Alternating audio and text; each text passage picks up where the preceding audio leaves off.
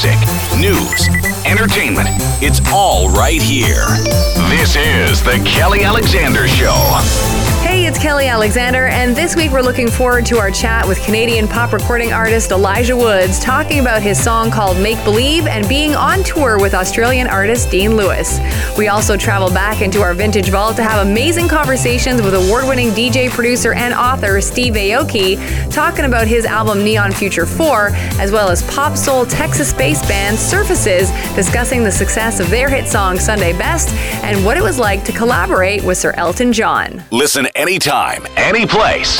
Just a click away. KellyAlexanderShow.com. Always happy when we are joined by this amazing Canadian recording artist, Elijah Woods. Elijah, welcome back to the show. How are you? I am excellent. So happy to be back. I miss you. It's been forever. I miss you too. And do you see your name in fancy lights? Is that cool? I know.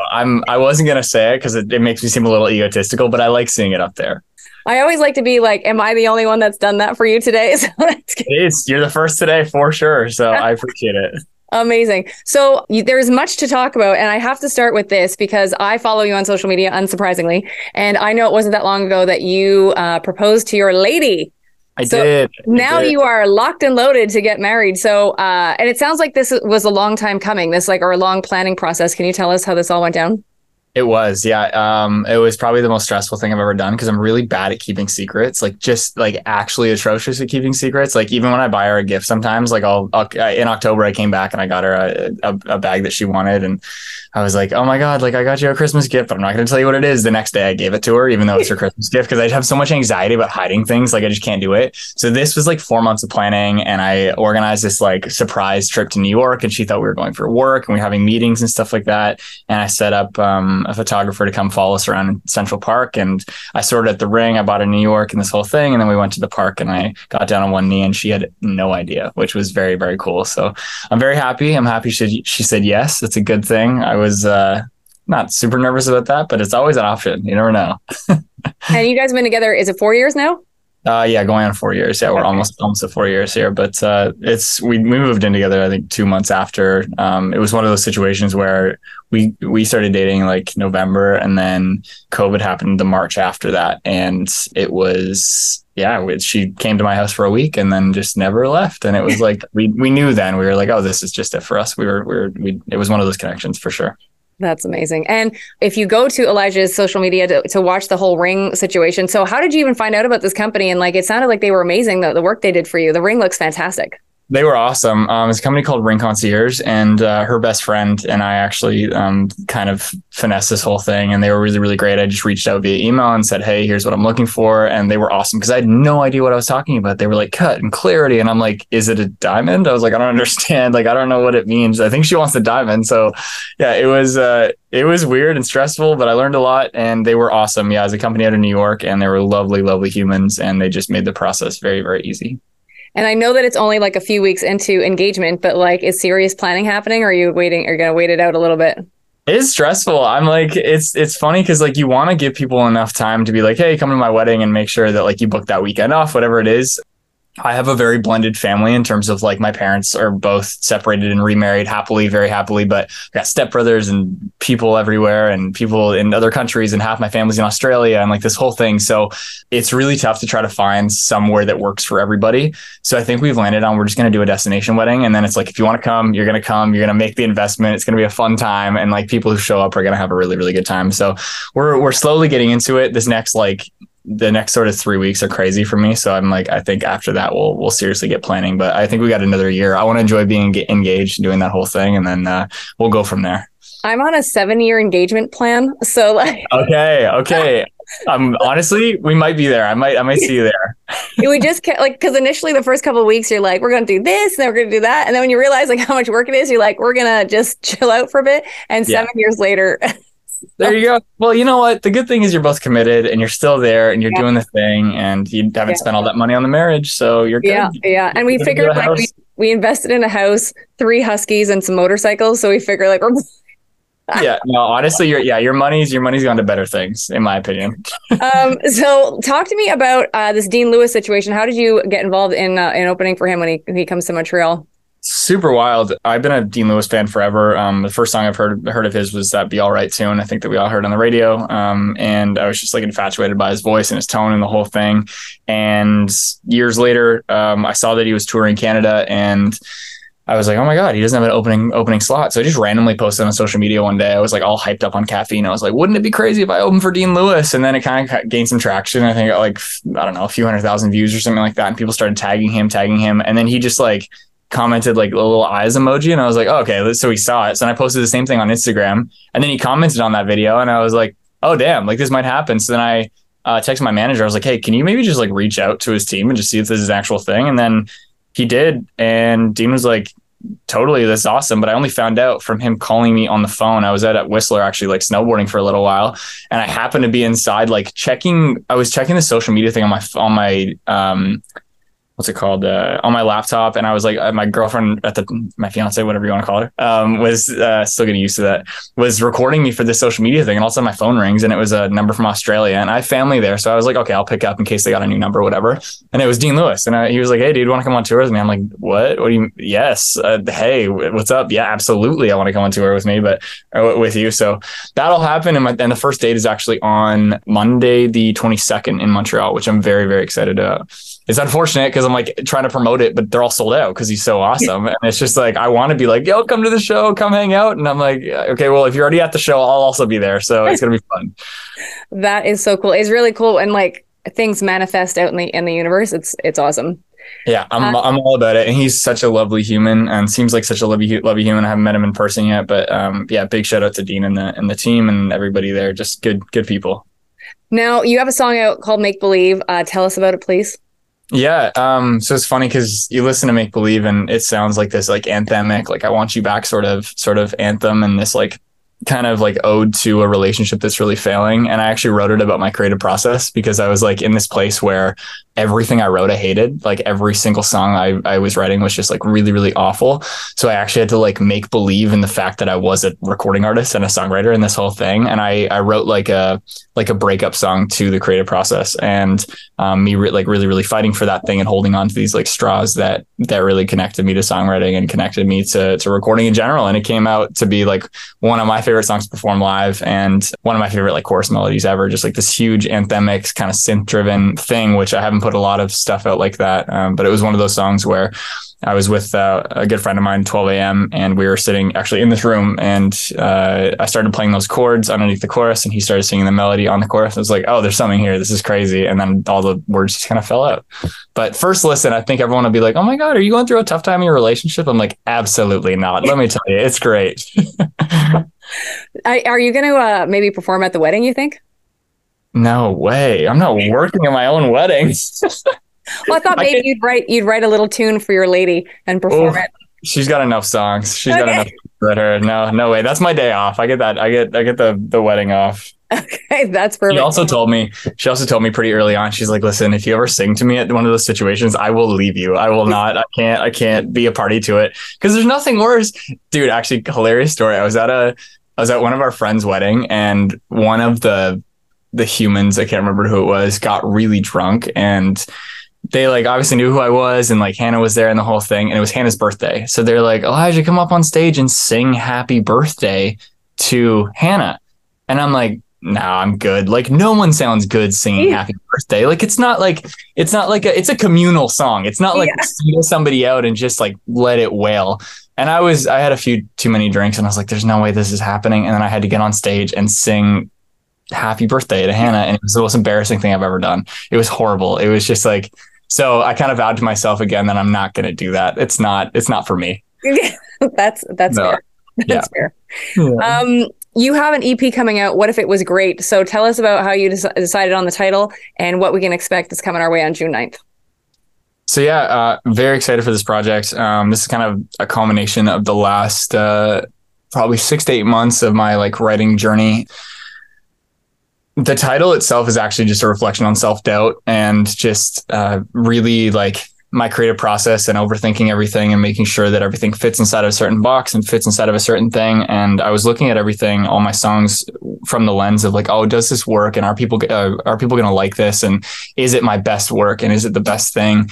And then I had like a kind of a little mental breakthrough maybe like 6 weeks ago. And I was like, but what if it was actually just great? Like, what if it turned out to be these great songs? And I was like, that's the title. It's just too easy. It works. It's kind of an ode to, I'm going to butcher the saying, but like, what if things were better than you could ever possibly imagine or whatever? Like you do something and you hope for the best, but you never really know. But I think it's really easy to focus on the negative of something. And it kind of applies to like a lot of life situations. It's really easy to worry and to stress about things, but like you don't know until you actually do it. And that kind of gave me the freedom to like look at all the songs and be like, oh, I really love these for what they are and for being this chapter of my life. I think it's really easy as a creative and as anybody in the music industry, as anybody in a lot of creative industries, to like move past your last work really, really quickly because you've lived with it for so long and you've lived with these songs and these moments and these lyrics and this whole thing for so long. And then they come out and then you're like, oh, I don't really relate to that anymore because that was 6 months ago or whatever.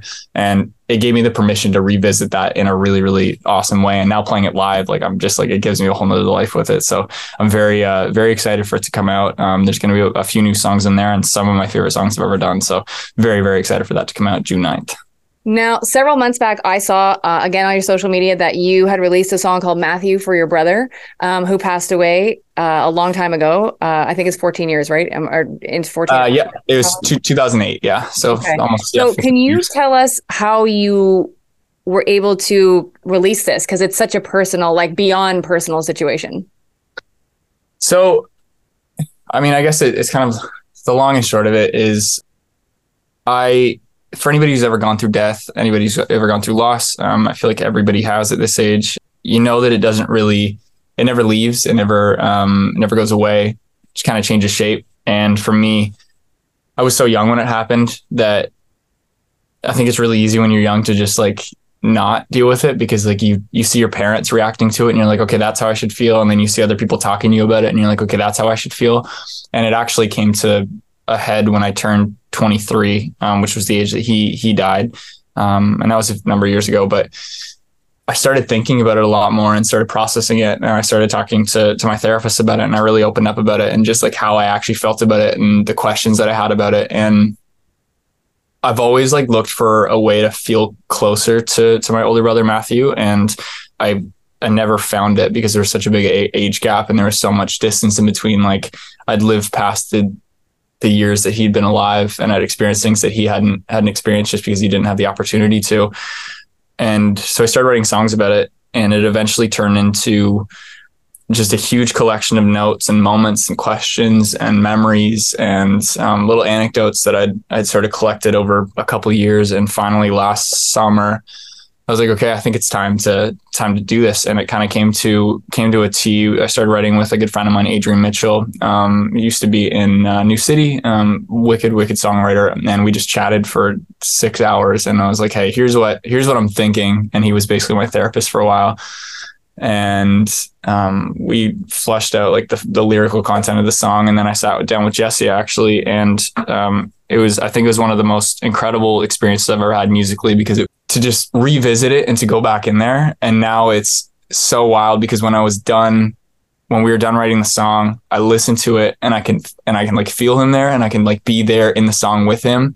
And then when I don't listen to it, I don't have to be there anymore, which is so cool. It gives it a place and it gives it a timestamp. It's like for 2 minutes and 30 seconds, I could be there with him and then I can leave. And it's so like nice because it feels like it packaged a certain emotion and like a certain feeling into a nice box, a nice neat box that I can visit whenever I need. And I showed it to my family and they were so supportive because that was one of the scariest things for me too, is like, that was my experience. You know what I mean? It's like, I don't want to make the people I love revisit that thing because it's horrible. It's not a nice thing, but I think it gave them another life to it. And everyone's so appreciative. So actually for the first time, I'm going to try to perform it on this Dean Lewis tour.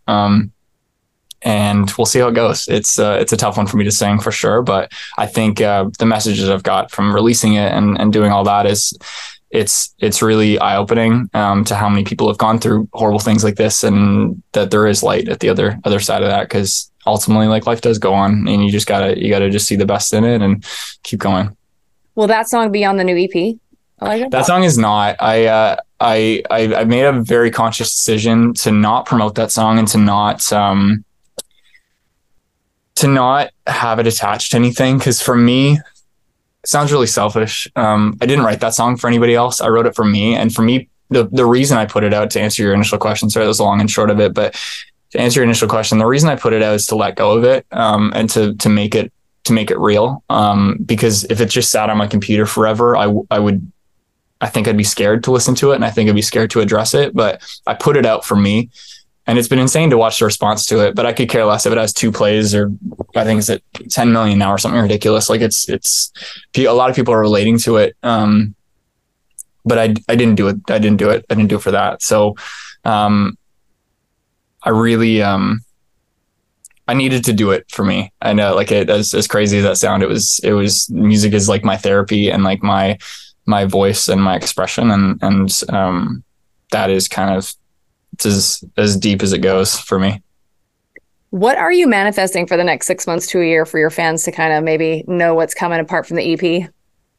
I'm manifesting a lot more music. I want to, I really, really love creating new exciting chapters for me. And I think the few songs that aren't released from the EP show a couple of new colors for me, which I really, really love. And I'm kind of just finding my stride in being a front facing recording artist. Like, it's cool that I've been doing it for a long time now as a producer and as a songwriter and as everything, but as like a front man and as a recording artist, Elijah Woods, I'm pretty new to that, like recording my own voice and doing that whole thing. But it's amazing to see how everyone's been responding to music and that support that I've gotten. So I think experimentation and just like making sure that I'm still excited by all this stuff. And bunch of really, really cool stuff coming out. But the main thing is quantity, because I produce and write all my music myself actually in this room. I wonder if I can show you this. My studio's a mess, but this is God, it's amazing.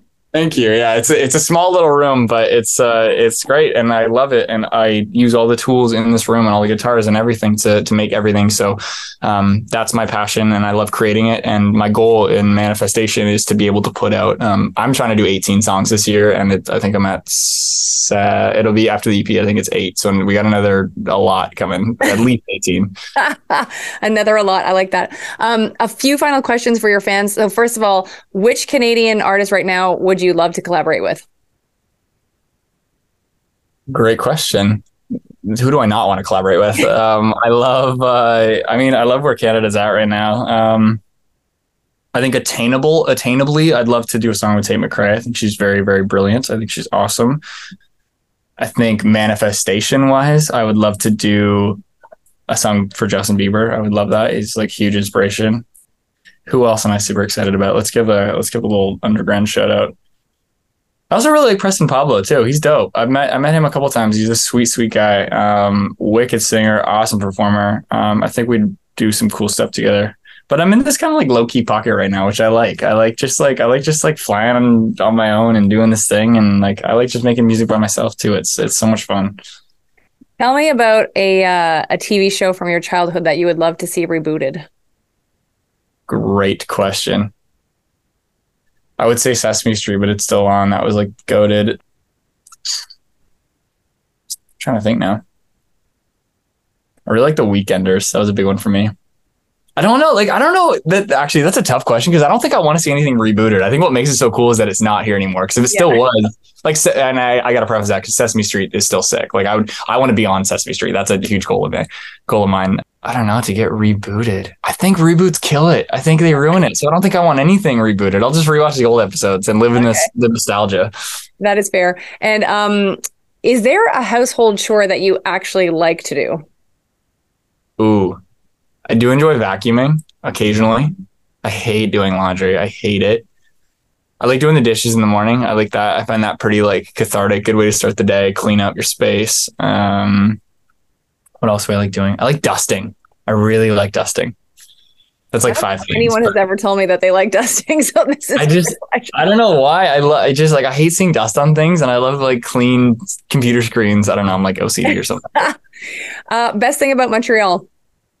I got 2 bests actually. The M Telus, I love that venue. I think that's a really, really fun venue, and we're going to be there on Monday and Thursday, I think. Monday and Thursday next week. So the 25th, right? Yeah. Yes. Yeah. 22nd, 25th. And I also really like a restaurant called De Emma. I don't know if you've ever been there. I very, very, very much like that. I can't eat it too much because I would be a blimp, but it would be, if I could eat there every day, I would. And final message for your Montreal fans. Thank you for showing up. Thank you for supporting. I think Montreal actually is my number 2 most listened city on Spotify right now. So thank you for supporting me and letting me do what I do, because I do not take it for granted. And I feel so fortunate that I get to wake up every single day and make music in a tiny little room in Toronto. So thank you for loving me and supporting me and giving me the confidence to do all this. Amazing. Elijah, thank you so much for spending time with us. We really appreciate it. Thank you, Kelly. It's so lovely to see you, and it's always a pleasure. And you're such a good interviewer, and you're just awesome. You're just great. So hopefully we'll see you at one of the shows.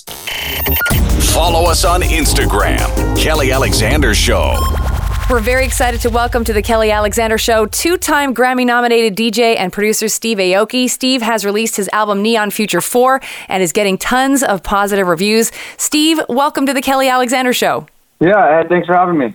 So, Steve, how are you doing handling all the social distancing and being at home so much these days? Because I know that in a regular time period, you'd be traveling all over the place. You know, I've figured out my rhythm being at home, and once you can do that, then things will be all right. You know, like one, I'm very lucky because I have an amazing house for the quarantine time. So I have a lot of activities that I can do. And 2, I think something that everyone can also attribute to their lifestyle is just building a planner and scheduling your days. Because once you start scheduling your days, then you don't just kind of lounge around and wait for, you know, your favorite Netflix shows to binge watch or whatnot. But, you know, you can go and like do the things that you need to do creatively and do the things that you actually wanted to always do, but never had time for. And, so I'm kind of making room and time for all of that. And my days are packed. They're like stacked up once again. And I prefer it busy. I prefer having structure. So I'm doing quite fine. And how is fitness playing a part in all of this? Because I know that you're a pretty active guy, so I'm assuming being sort of active is helping you keep your mind straight too. Yeah. Fitness is a big deal. Luckily I have a gym in my house. Not many people do. And I like to live stream. So I did, actually right before Neon Future 4 came out, we did 15 WODs, workouts of the day, leading to the album release. And I was dropping a song on at the end of each workout. So I was just doing a workout and dropping music and doing split live Instagram streams with different artists that are on the album. But, you know, I just try to make it as fun as possible. You know, working out is definitely an easy way to keep your mind and body active, and also it's a gateway drug to do other things that are really good for you, like meditation or yoga or breath work or things like that I've picked up. You know, since I've retired meditating for a long time, and I started bringing it back, but now I'm doing it every day. So it's like those are the things that like I'm glad I'm picking up during this silent kind of retreat. So your new album, Neon Future 4, obviously came out during the pandemic. I wanted to know, Steve, was that a tough decision to let it be released? Like, did you think about pushing it back? Because I know that there's some other major artists like yourself, like Lady Gaga, for example, and Sam Smith. They're pushing theirs back, and you didn't. So why did you make that choice? I mean, it was already... there's just too much weight in the game for it to be pushed back. It was... I got pulled off my tour, the Neon Future 4 tour. We were riding on this time to release the album for months and months planned. And when we got pulled off the tour and I got sent home, the first thing I did was call my team up and going, what are we going to do? And, you know, this question did come up. Are we going to push it back? Are we going to like settle in and figure this out? And, you know, if we're going to buckle down and do it, how are we going to do it the best way possible? So that's when we came up with the 15-day challenge and just get everyone's attention, because everyone's on social media right now. Everyone's on the phones, on their internet, on their watching Netflix or watching like stories or watching what's going on in the world. So we're like, you know what? It just makes more sense just to get it out now. We've already been setting this up, and all the artists that of the 15 new songs that were on the album that were released, all of them were down to participate in one form or fashion. So, you know, it was like, okay, let's just hunker down and do the album release. You know, it sucks because the thing is that, you know, for me, the best way to promote this is live. You know, and I don't see that in the foreseeable future. For, you know, if I wait till I actually can perform live on the album, I'll already have finished like another album of music. So I was just like, I just need to do this, do the best that we can and promote the album. And I mean, I'm making so much music now that, you know, it's not like this is just like a interlude. This is definitely the biggest career album of my life. So we're putting a lot of time and letting it do its thing. But I'm working on tons of music already. So post-COVID, there will be more Steve Aoki music. I mean, I just dropped a song today. I did a production. I produced for 2 young K-pop artists that are on the brink of exploding. 2 solo K-pop artists, which is very rare, you know, not having like a K-pop artist in a group. And that song is a smash. And I just dropped that today. It's actually out. You can see the music video on my Instagram. I just posted that up. And I just dropped a remix a few days ago for Ghost in the Shell, this new Netflix series that they're doing with one of my favorite movies of all time. And so I'm like still pumping out new records even during Future 4. You have 27 tracks on the album, and I wanted to ask you, because I feel like you and I come from an era that probably appreciate how albums were sequenced, like where people really planned out what song was going to follow each other. So I'm wondering, Steve, like how much thought, and I'm sure a lot of it, went into sequencing this particular album in the order you wanted it to go? Yeah, sequencing is a big deal, and I sequence it to me, really, you know, because at the end of the day, regardless of how people listen to music, and I know people listen to songs, which is why I release songs for the most part. I mean, 12 of the songs on the album they came out as standalone singles throughout 2019 and leading up to the April 3rd date. But yeah, sequencing is a big deal because it's a test of the time of that album. No matter when people listen to it 10 years from now, 20 years from now, or like after, just like now, people are going to like follow that storyline. And this album is very dynamic. It's got a lot of different tempos, a lot of different genres. With the collaborations on the album, it allows to breathe so many different directions. K-pop, Latin, you know, I have artists from Brazil to Norway, to Asia, to, you know, China, to America, to Canada, you know, across the board. It's just a really diverse, it's a really interesting storyline all throughout, from not just the genres, but we have like the club bangers, right, that are for the culture. You have these pop collaborations, and then you have these kind of what I call like the glue to the whole series. You have these sci-fi collabs with scientists, and it's a, you know, I really want to take people on a journey. You know, it's very different than a typical album. It's like a 3-part movie. You know, it's a big project for me. You have a Canadian connection to the album for sure. As you mentioned, there's Tory Lanez and Lights. And I was actually doing a live stream with Lights last night, and she had nothing but glowing things to say about you and said how much fun she had meeting you for the first time. And you both started nerding out over like video games, I guess, and the design stuff. And so I just wanted to know, like, why did you choose these Canadian artists to work with? Well, I mean, I always end up working with Canadian artists, whether they're songwriters or singers and musicians. I mean, throughout my career, it's clear that Canada has some of the leading musicians and artists in the world, like just hands down. You know, I mean, like last year I produced a song for the Queen, Celine Dion, that was huge. And she's from your hood. You know? Luckily, I got to meet her and bond with her and like, you know, learned about her quirky side and how funny she is. And then we got in the studio and we made the song. So I'm really happy I got to work on her last album. Amazing song, by the way. You guys should check it out. But it's a no-brainer for me to work with Canadian artists. And for one, I have a affinity with Canada. I've been touring in Canada for as long as I've been touring in America. And the thing is as you know, as far as population size, it's a lot smaller than the United States. But as far as EDM culture, pound for pound, Canada is always so educated.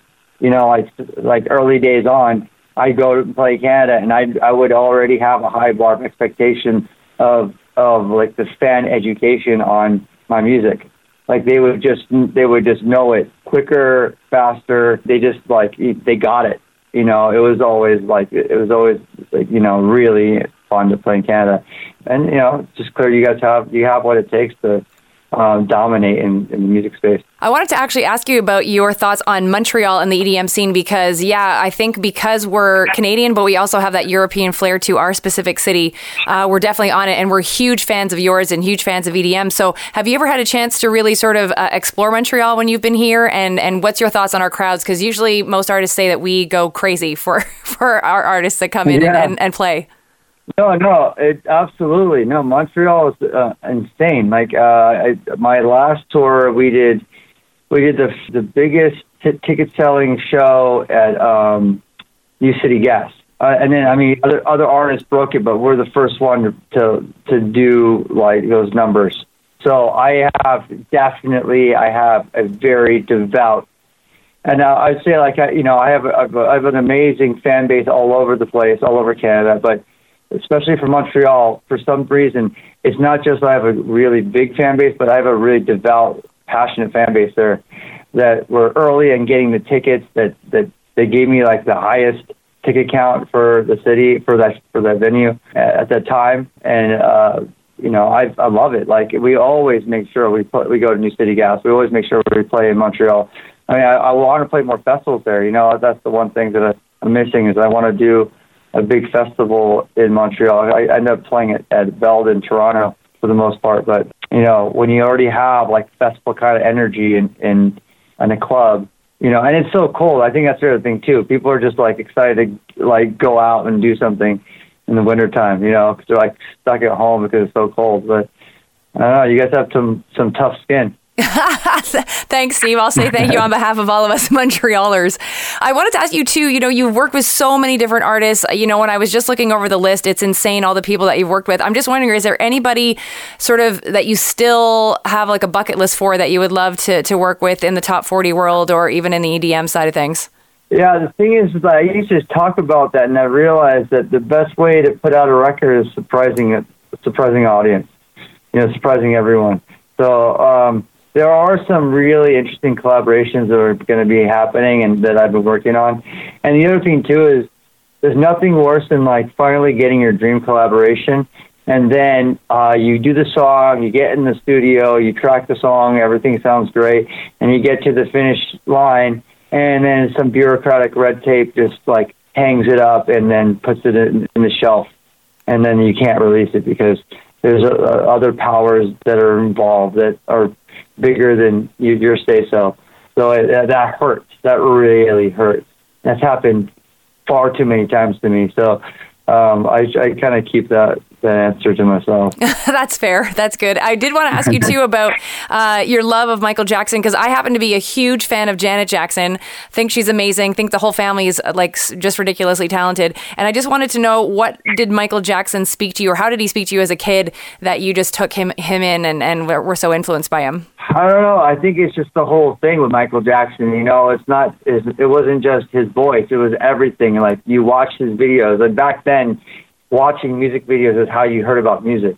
Like, you're glued to MTV and you're like watching the videos, you're watching the outfits, you're watching the dance moves, you're watching the expressions, and there's no such thing as social media back then. So like, what you knew about people, you just imagine how they were in person. And when, as a kid, I would look at Michael Jackson, his smile, his laugh, his like hair, his like clothes, his dance routines, his singing, and I was just so obsessed. I would copy him. He was my first concert I ever saw, and since then I've always been obsessed with Michael. And decades later, I got the opportunity to remix not only Jackson 5, but like one of the greatest songs of all time, Thriller. And I had Joe Jackson in my studio so he can approve it and make sure that it was good to go. And that was mind blowing as well. So there's a lot that's come full circle in that for me personally. I never got to meet Michael. I wish I did. I was such a fan of his, but spirits in all of his music. So perfect. Always will be a fan of him. And before I let you go, Steve, I just wanted to ask you 5 quick questions. I call them Steve Aoki fast facts for your fans here in Montreal to sort of know what's going on. Do you have a fave music video of all time? Well, I was going to tell you the one in my head right now. Welcome to the Black Parade, My Chemical Romance. That's like one that just stands out really strong. I wouldn't say it's my favorite, but I'm going to give the nod to My Chem. If you were not a DJ or producer, what career would you have? Because I know you're super like smart and intelligent, so I feel like you'd probably be some sort of rocket scientist. Yeah. I would love to be working in the science field. I would love to work with Elon Musk. I would love to be in that kind of space and sitting in those rooms and figuring out how to find the vaccine for COVID-19. That would be amazing. Which pop artist would you like to be stuck in an elevator with? Freddie Mercury. Oh, that's amazing. That's such a good answer, Steve. That's so cool. If calories didn't count, what would you eat every day? Cinnamon roll. Oh, that's awesome. Okay, that's good. Montrealers will love that. And if you were co-headlining a tour, who would be the other artist or band, and why would you choose them to co-headline with you? Good question. Well, my last tour was my favorite one so far, and it was only 5 days or something because we got pulled off the run. But I was touring with Timmy Trumpet, and he is amazing. He's a lot of fun. He's my very, very close friend. We have like a couple of different songs we worked on.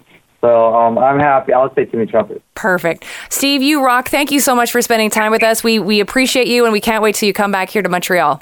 Thank you. Thank you so much. That's Grammy-nominated DJ and producer Steve Aoki. Learn more about him at steveaoki.com.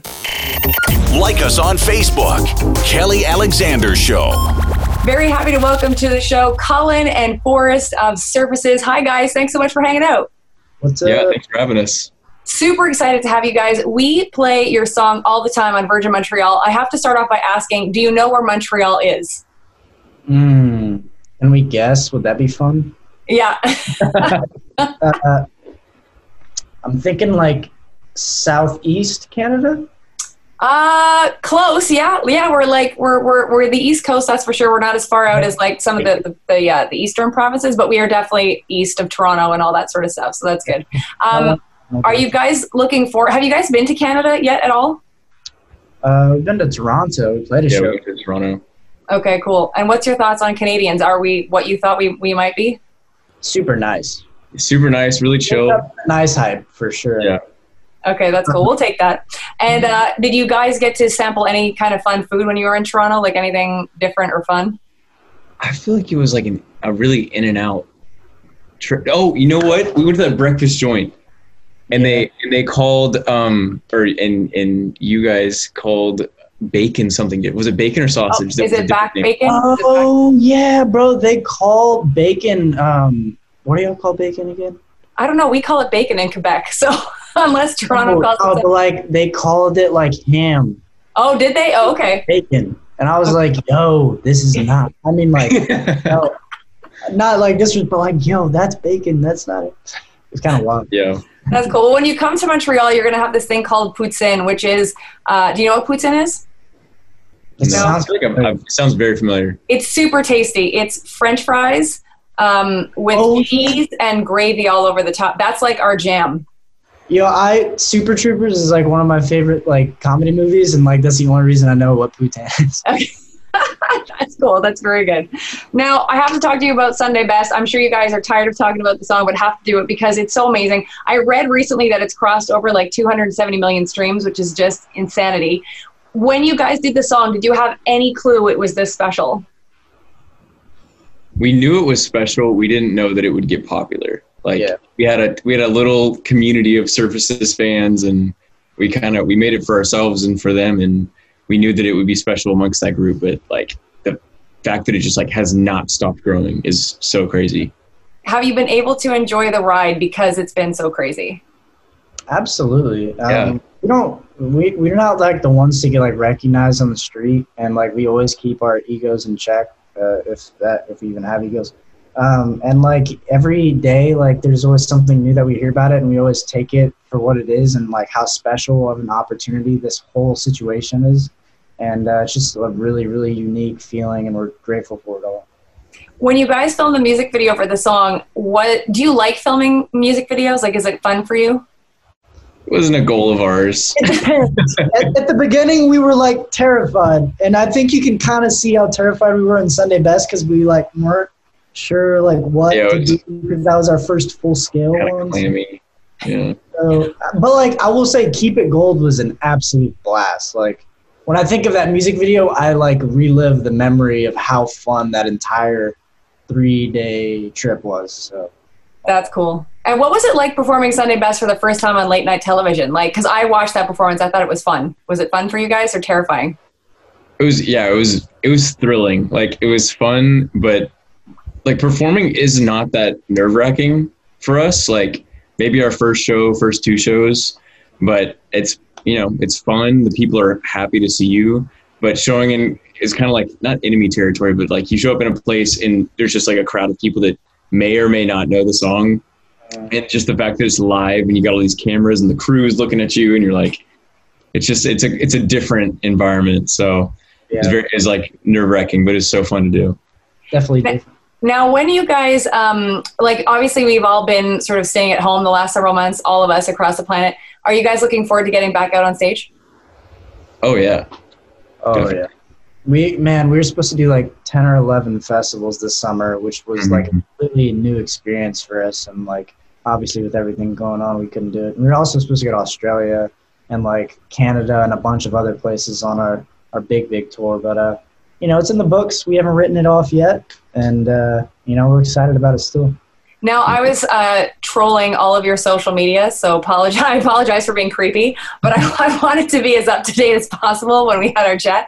And I was noticing a few things. I wanted to talk to you about the new merch that you guys put out recently. And I wanted to ask, first of all, I think it's amazing that some of it is going for COVID relief. So can you talk to us about why you guys decided to do that?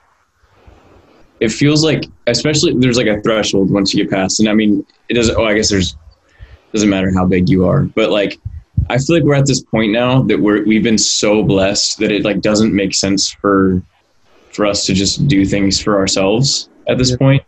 And so COVID's obviously like one of the bigger things that culture's focusing on. We're trying to get over this, and so we're just helping how we can in whatever's currently going on, and whatever happens in the future, like we'll continue to help with that stuff too.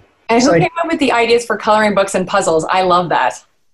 I think it was like Tony, maybe, our manager. Yeah, I think our managers mentioned it. We're like, that's a good idea. Let's do it. Well, I didn't even, like, when it comes to merch, it's like me and Forrest have always printed just shirts or hats or, right.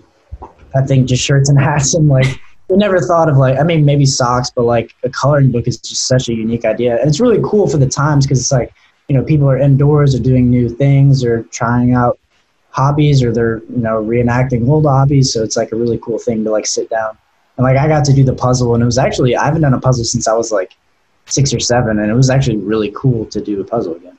It looks super fun, and I feel like it fits with like who you guys are. And I wanted to ask you about your sound and how it's evolving for you, because when I listen to like a bunch of your different things, like your different songs, I just feel like the consensus for me is when I finish listening to all these songs, it made me feel good. So is that like the goal, or is that like an unconscious goal that just ended up happening? Because you guys, it's like super feel good music, and I feel positive about the day after I listen to Surface's songs. Yeah. So I feel like our musical journey, and there's a lot of like different things that go into, but like if you think of it like food, if you're like, oh, man, I really want to eat healthy food, but you don't know about cooking, you might just be like, okay, I'm going to eat this spinach, and then you eat it and it tastes really bad. But if you invest years into cooking, you can find a way to make a beautiful, healthy meal that tastes really good that you want to come back and eat. And so for us, like, we wanted to package a healthy, something that's good for your body, good for your soul, into something that like actually is fun to listen to. And so that's what's taken us so many years to figure out. But I feel like we're finally doing it. You've done it. It's great. I love the tracks. And you have to tell us about the collaboration with Elton John. How did that come about? Because that is just sick. It was amazing. So that song was something we had started like a few months ago. We were like bouncing ideas, and we knew it was a really special song, and we kind of put it in the pocket for a while.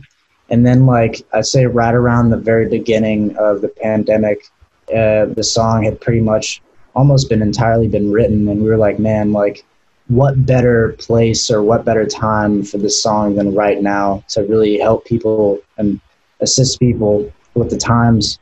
So we like pretty much finished recording it in Force's studio. He's sitting in right there, and like it was pretty much done. And then, you know, our managers were like, hey, you know, would y'all want to like send this around, see if anyone likes it or digs it or possibly have a feature on it? And we're like, like, as long as the person who is willing to do the feature is like really passionate about it. So like it bounced around the industry, I guess. And then like Elton John was one of the people who like hit us or hit our managers back with like, hey, I'm absolutely in love with the song. I would love to be on it. Like I would love nothing more to give my ideas and possibly be on it. Like just let me know. And we're like, of course. So that's amazing. Was it like a surreal moment when the song came out and it surfaces like you guys with Elton John, Sir Elton John?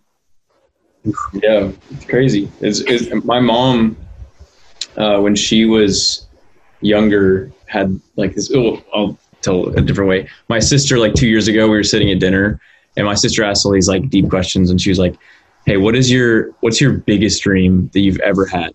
Like what's the crazy thing that's out there?" And my mom was saying that she's always wanted to sing with Elton John. Like that's like her dream. And then sure enough, like here we are singing with Elton John. So it's just crazy to see like the that was one thing that like helped me feel like the magnitude of how big this thing is. That's amazing. Now I know we're almost out of time, but I did want to end with just a couple of quick, fast questions for your fans here in Montreal. So each of you have to answer this. What's your hobby? Do each of you have like a hobby that's like your jam? Water sports on a lake is definitely, I feel good doing that. That's sure. cool. Yeah. What's the best compliment that you've received from a fellow entertainer that has stuck with you? Like, is it something Elton has said maybe, or? We really haven't talked much, or not talked, but like communicated with a lot of others. Yeah,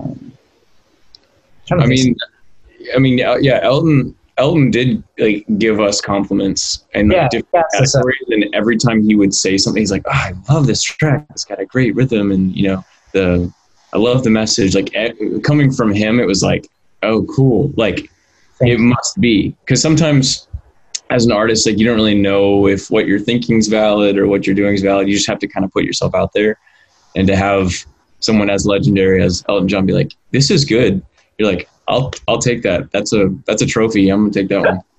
That's cool. That's so cool. And Colin, do you have something to say? Oh no, I was just adding on the first. And I wanted to ask you this: if you guys could be in a super group with like two other artists, who would they be and why?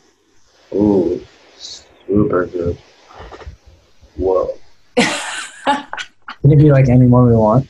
Anyone you want, dead or alive. Shoot. Dude, what about like us, Jack Johnson and James Taylor? That'd be super hype. Yeah. I think it'd be cool to do like some kind of visual, like a Zimmer or something, or like something that's so far away from our sound, but like if we put them together, it would make this massive sound. That'd be like if we made music with Jack Johnson, it'd be like, oh, cool, like yeah. Blend our sounds with that, be like it's kind of like how when like Aerosmith and Run DMC got together, it's like those are two different dudes. Yeah, they did Walk This Way. Whoa, what's happening? It's true. Final question, message for your Montreal fans that you haven't met yet, but hopefully will soon. Trying to get out to Canada, and so nice. I love the culture there. Everyone's so cool and nice. Yeah. And like in our last show there, like one of our fans gave us like maple syrup, which was super dope. Yes, that was so hype. And they just gave us, I don't know where it's at, dude. I don't know, but it was like this glass, like maple syrup bottle, like here, and we're like, oh my god, this is so cool. Well, if you got that in Ontario, you're gonna love it better when you come to Quebec. I promise you. Ours is like high level octane, so it's good. Boys, thank you so much for this, and I really appreciate your time. I hope you have a great rest of your day. You too. You as well. Thank you. Bye.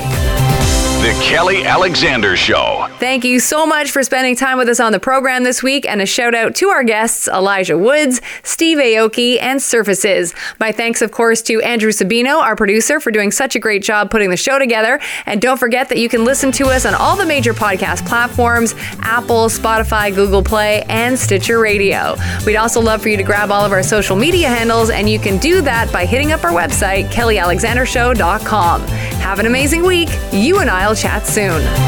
The Kelly Alexander Show.